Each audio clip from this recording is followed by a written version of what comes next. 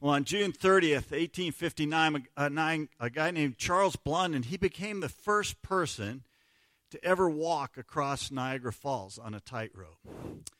And he actually ended up doing that several different times. He walked back and forth several times. He was suspended on this thin wire 160 feet above the raging waters below.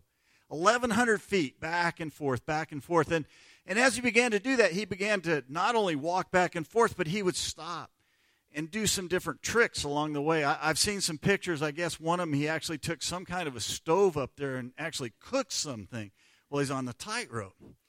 And so the crowds, as you can imagine, there was about 25,000 people gathered there that day, and they were pretty impressed. So he stops and he asks the crowd, he says, "Do you believe that I could push you across the falls in a wheelbarrow?" And the crowd's all enthusiastic. "Yeah, we totally believe that you could do that." So he asked, "Which one of you would like to be the first volunteer to get in the wheelbarrow?" And guess what? Nobody would get in that wheelbarrow. And I think he illustrates the idea that we're going to kind of pull out of the passage that we're going to look at today, and that's this, that workless faith is worthless faith. Workless faith is worthless faith. I heard somebody this week, I heard someone that said that faith is a lot like calories. You can't see it, but you can see what it does. And I think that's really true. We're going to see that if we have faith, it's going to be revealed by the way that we live our lives and by the things that we do. And we're going to see that as we go through the book of James again this morning. We're going to talk about this idea of faith. Now, I just need to tell you right up front that this passage that we're going to look at this morning, some people consider it one of the most difficult passages in the Scriptures. And the reason for that is that they look at this passage and they begin to believe that James is somehow here contradicting Paul and the other New Testament writers that make it really clear that our salvation is by faith alone and not based on anything that we can do. But we're going to see this morning that James is writing from a little different perspective here.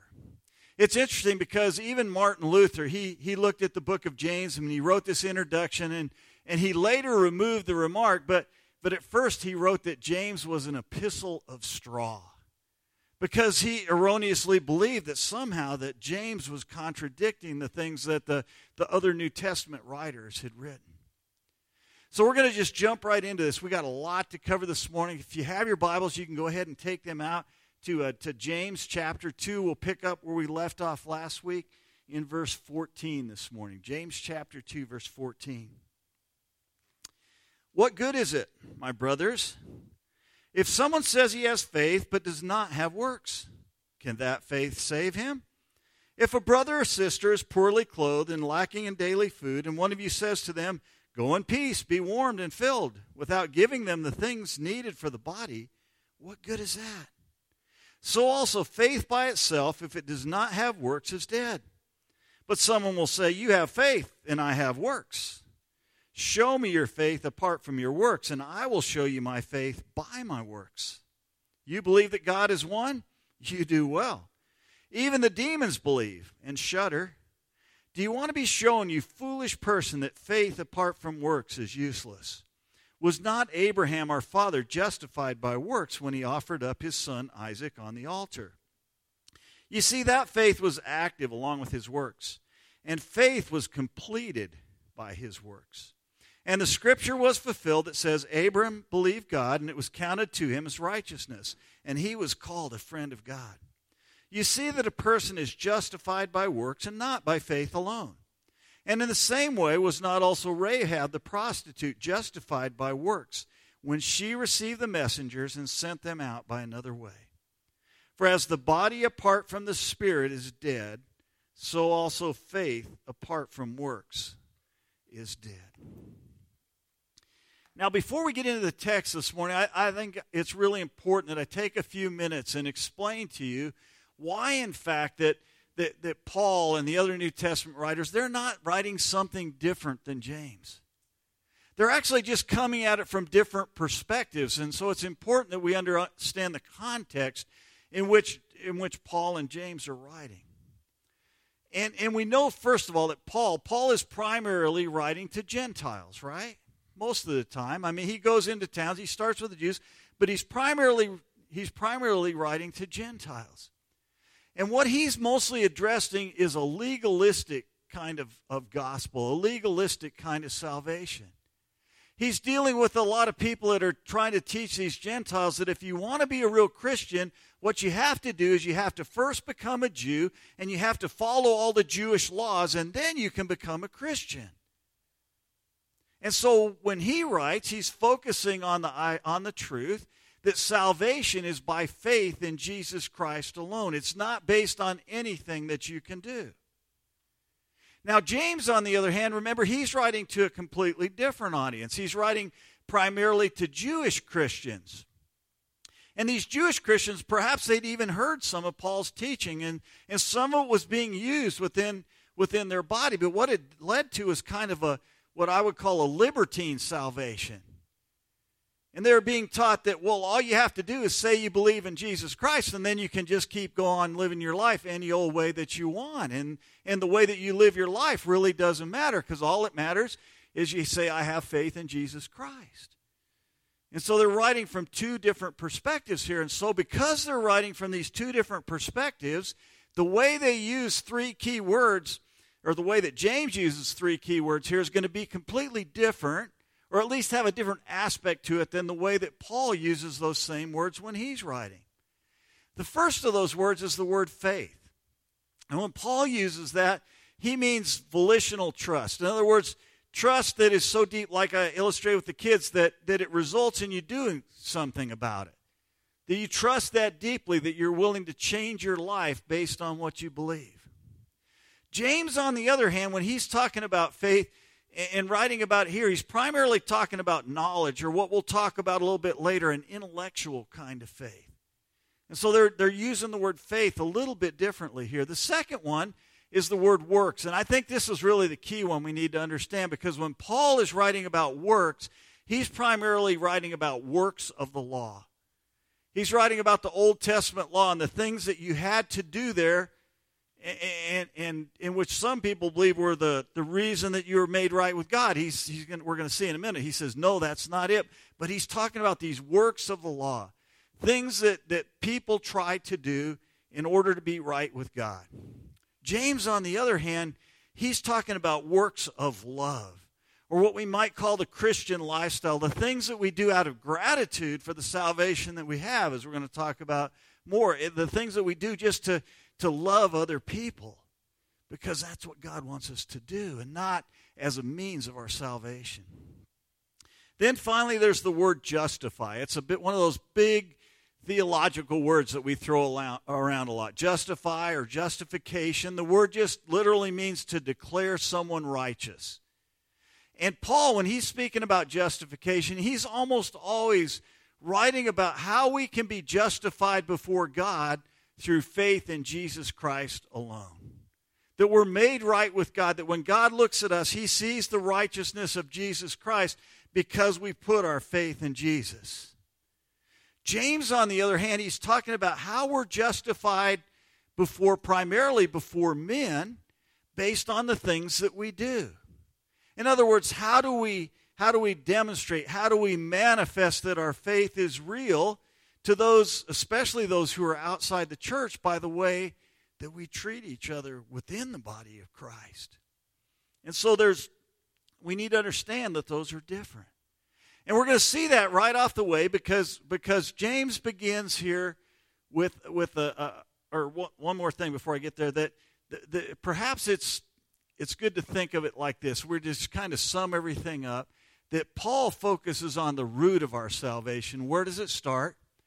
And that James focuses on the fruit of our salvation. What does it produce after we've put our faith in Jesus Christ? So again, they're coming from these different ways here, different approaches. And we see that right away because James begins here with two questions. And these two questions in Greek are what are known as a negative rhetorical question. Simply means that the questions are phrased in a way that the expected answer is no. so here's the first question that we see there. He says, what good is it, my brothers, if someone says he has faith but does not have works? So what good is it, brothers? So we could really kind of rephrase it like this. This is essentially what he's asking, if we want to put it kind of in English. If someone says he have faith, that's good. If someone says he has faith but does not have works, it's not really any good, is it? That's what he's asking. So the expected answer is no. If someone says they have faith but they don't have any works, it's not really good. And the key word here is good. It's a really important word here. And the word good means something like this. It means something that's beneficial, something that's advantageous, something that's profitable. And what he's saying here is someone says they have faith, but there's no works that go along with it. How could that be profitable in the life of that person? And we're going to see in a moment, James isn't really even dealing here with the justification before God, that part of salvation. He's dealing with this question. If a person has a faith that doesn't have works with it, what good is it for that person? What good is it for the people around them that they're interacting with? It doesn't have any profit if you have that kind of faith.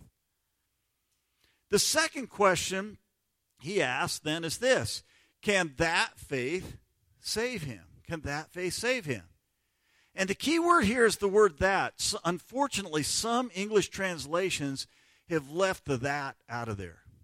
But it's there. The article is there, and it's important because he's not just talking about faith in general, but he's talking about a specific kind of faith, right? The kind of faith that doesn't have works that go along with it. So we could rephrase that question like this. That kind of faith can't really save him, can it? The expected answer is no. That kind of faith can't save him. But we need to talk about what does James mean here when he talks about saving him? What does he have in mind there? And we need to remember that we've talked about this before. There are different aspects to salvation, right? There's a past aspect, there's a present aspect, there's a future aspect. And Paul, when he writes, Paul is almost always dealing with the past aspect of salvation. When he's talking about justification, this idea that in the past, the very moment that I put my faith in Jesus Christ, I was justified before God. I was saved at that point in the past. And nothing can change that. I didn't do anything to earn it, so there's nothing that anyone can do to take that away from me. I was saved. But James, he's dealing with the present aspect of salvation. I am being saved right now. Sometimes we call that sanctification. It's the idea that as I live out my faith day to day right now, God is working in me to make me more and more like Jesus Christ. And that's what James is dealing with here. He's saying, can the kind of faith that doesn't have any works in it, can it actually do something in my life to help me to become more like Jesus Christ? He says, no, it can't do that. And we see this really clearly when we look at verse 22 here. Here's what James writes in verse 22. You see that faith, it's talking about Abraham. We'll come back to that in a moment. He says, you see that faith was active along with his works, and faith was completed by his works. That word completed is important. It's the key one here. It could be translated perfect. We've seen this word before. It could be translated mature. And the idea here is it's saying that Abraham, as he lived out his life, that he became more and more mature in his faith by engaging works that were consistent with his faith.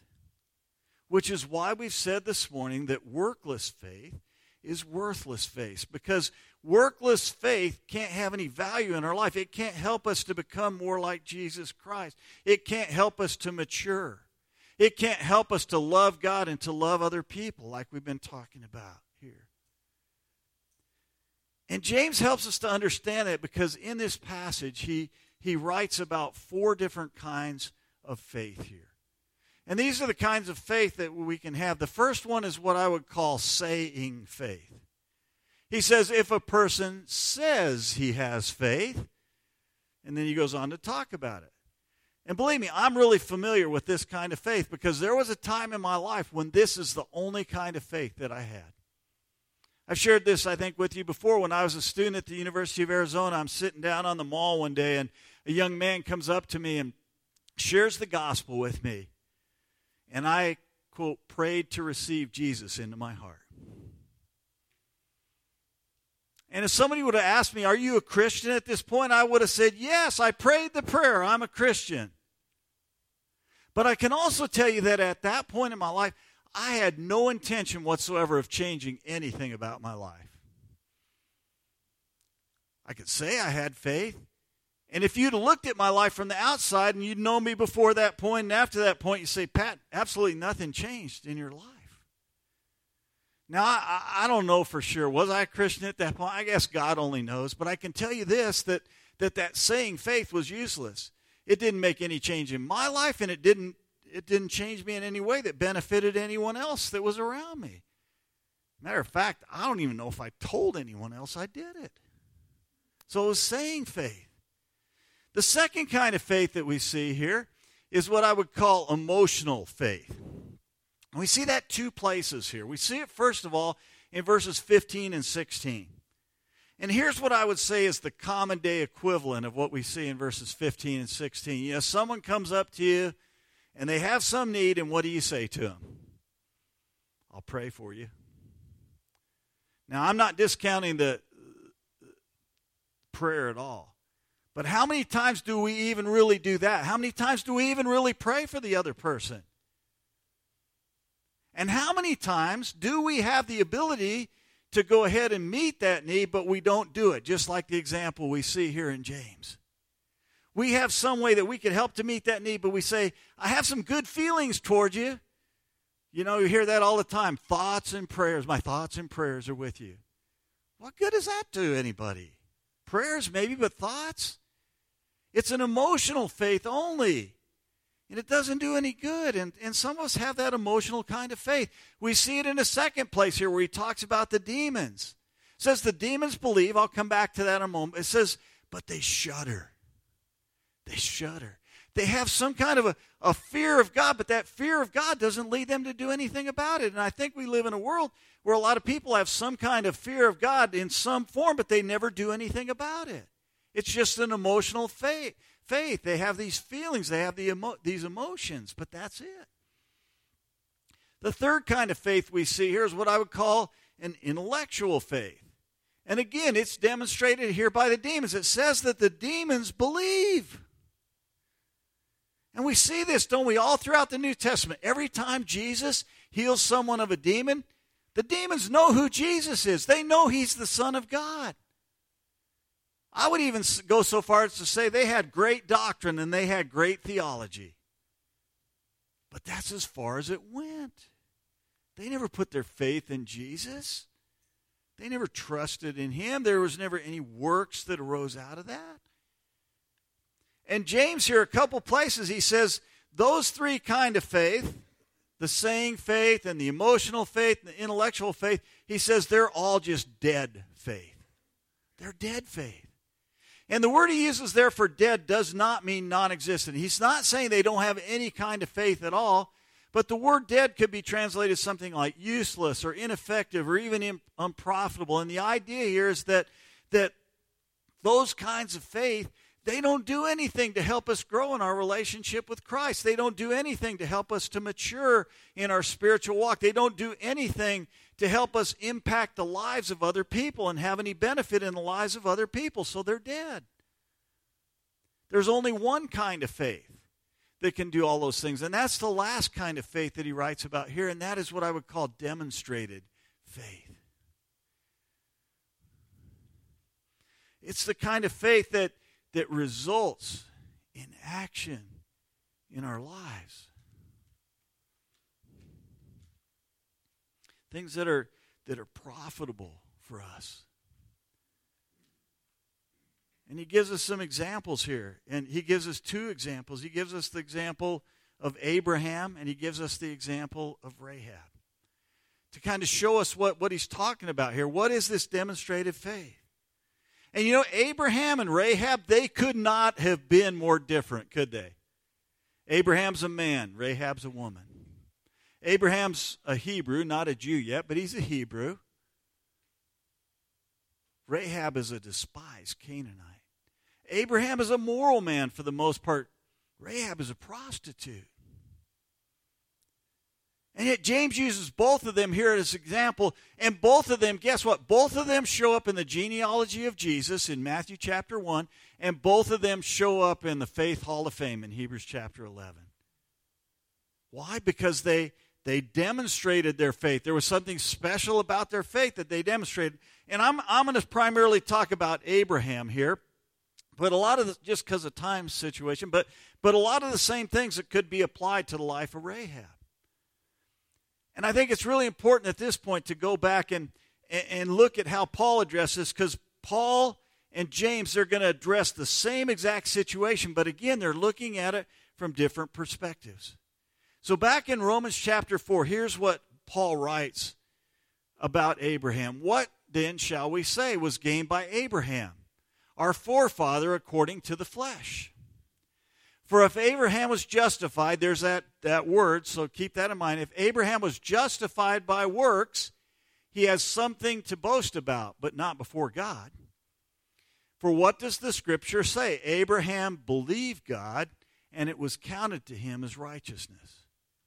So for Paul, justification came at the very same time that he believed God. That's when he was justified. He says here, no, he wasn't justified before God later on by his works. If that had been the case, he'd had something to boast about. So for Paul, justification comes at the same exact time that he puts his faith in God.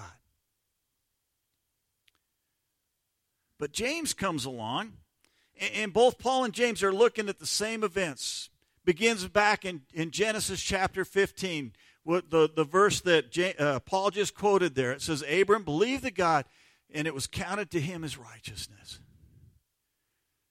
But then we go along all the way up to Genesis chapter 22, an event that happens probably about 30 or 40 years later in the life of Abraham. And all this time, Abraham has been living out his life. He's been doing works that are helping him to grow in his relationship with God. And in Genesis chapter 22, God comes to him and he says, Abraham, I want you to take and I want you to sacrifice your son Isaac, the son that through whom I promised that all the nations of the earth would be blessed one day, the son through whom all your descendants are going to come. And Abraham goes and he's ready to do that. And James says here that when he did that, when his actions, when his works matched up with what he said he believed, it was at that point that he was justified, not before God, but he was justified before men. And men would look at his life and say, yeah, his faith is real. I mean, look what he's willing to do. He was justified before God at the time of belief, but he's justified before man when he actually follows through. Which is why we said this morning that workless faith is worthless faith. Had Abraham not done that, he wouldn't have been able to show his faith, to demonstrate it before other people.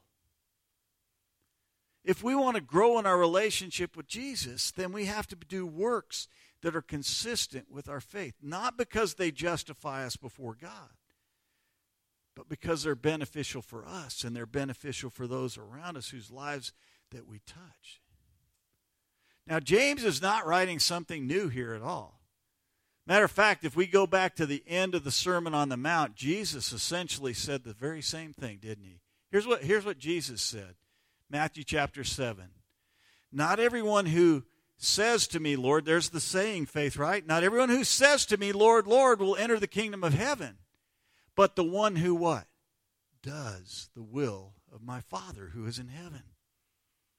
On that day, many will say to me, there's the say again, Lord, Lord, did we not prophesy in your name and cast out demons in your name and do many mighty works in your name? And then I will declare to them, I never knew you. Depart from me, you workers of lawlessness. Everyone then who hears the words of mine and does them will be like a wise man who built his house on the rock. And the rain fell, and the floods came, and the winds blew, and beat on that house, but it did not fall because it had been founded on the rock. And everyone who hears these words of mine and does not do them, will be like a foolish man who built his house on the sand.